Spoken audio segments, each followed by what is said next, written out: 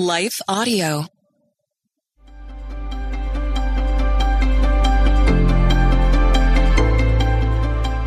Welcome to the Crosswalk Devotional. We're glad to have you listening with us. Today's topic takes a look at sexual temptation in Proverbs 5. We'll return with the devotional after a brief message from one of our sponsors.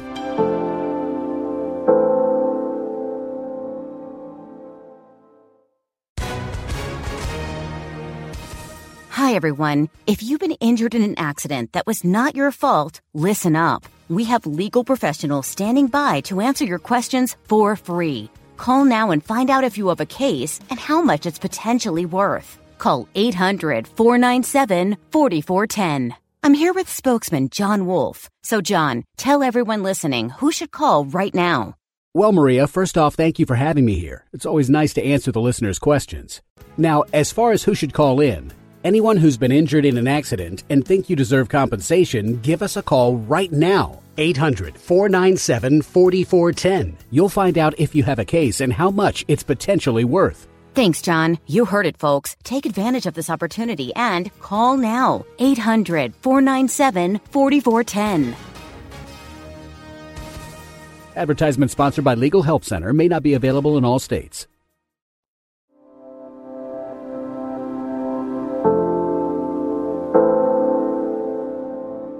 Five Lessons on Sexual Temptation from Proverbs 5 by Aaron D. Anthony Brown. Read by Leah Martin. Though the lips of the forbidden woman drip honey, and her words are smoother than oil, in the end, she's as bitter as wormwood and as sharp as a double-edged sword. Proverbs 5, 3-4. Proverbs 6:27 asks, can a man embrace fire and his clothes not be burned? The answer to this rhetorical question is obvious, and so is our innate desire for sin, especially the sexual kind.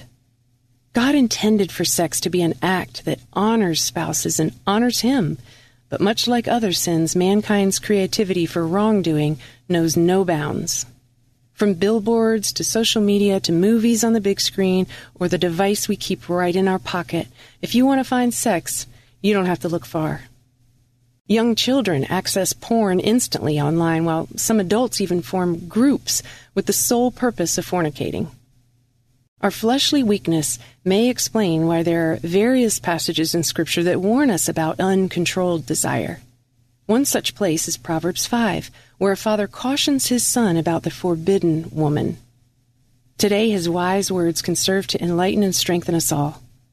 Whether we're nearing temptation, have already given in, or we're seeking to remain strong, there's something each of us can learn from these 5 lessons on sexual temptation from Proverbs 5. 1. Establish boundaries. Proverbs 5, 1-2. Living in a world of sin, something we all need is boundaries. Unfortunately, many of us learn this after answering the call of temptation.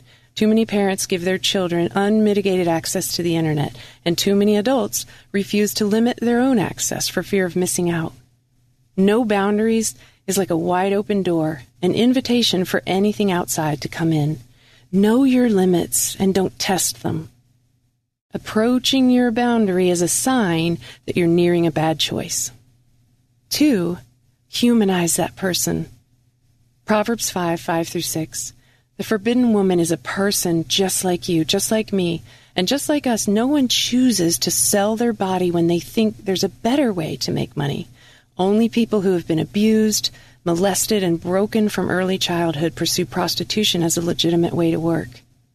The same goes for the woman appearing in a late-night movie.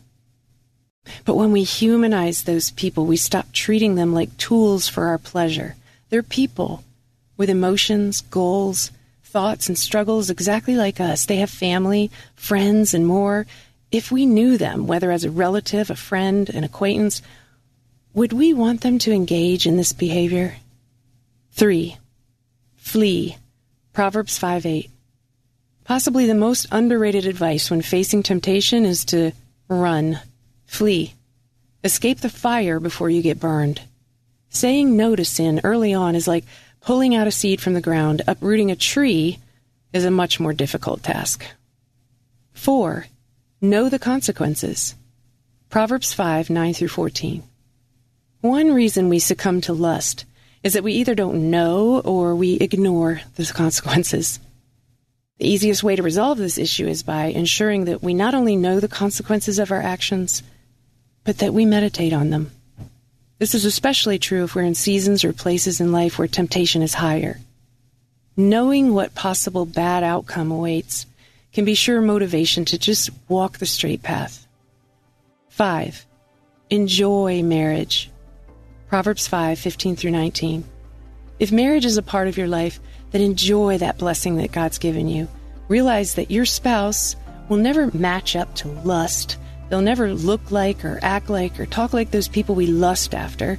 That's because your spouse is real. Honor and appreciate that realness.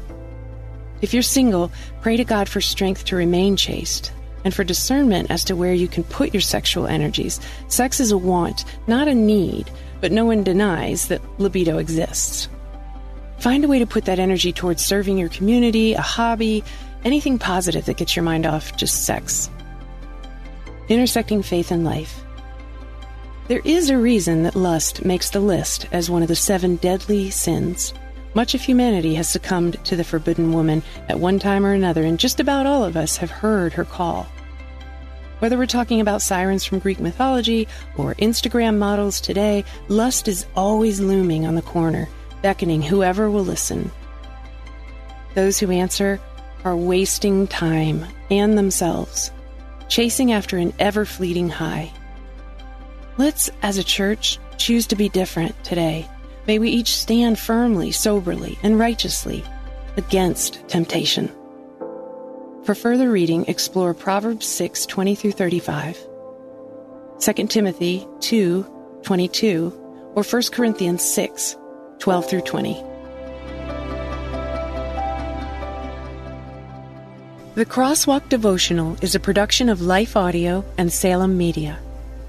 If you liked what you heard today, please take a second to rate and review this podcast in your favorite podcast app so that more listeners like you can find the show. For more faith-filled, inspirational podcasts, visit us at lifeaudio.com.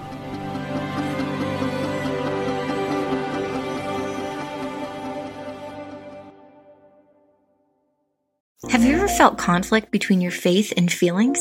If so, you're not alone. My name's Carly Mercoulier. I'm a licensed therapist and the host of the Therapy and Theology podcast, where we explore popular topics and questions related to faith, feelings, and spiritual formation. I want to invite you to join me every Thursday as we fearlessly name the complexities of our reality, grow in the awareness of who we are, and rediscover the power and purpose of our unique stories through the lens of the gospel. Subscribe today at lifeaudio.com.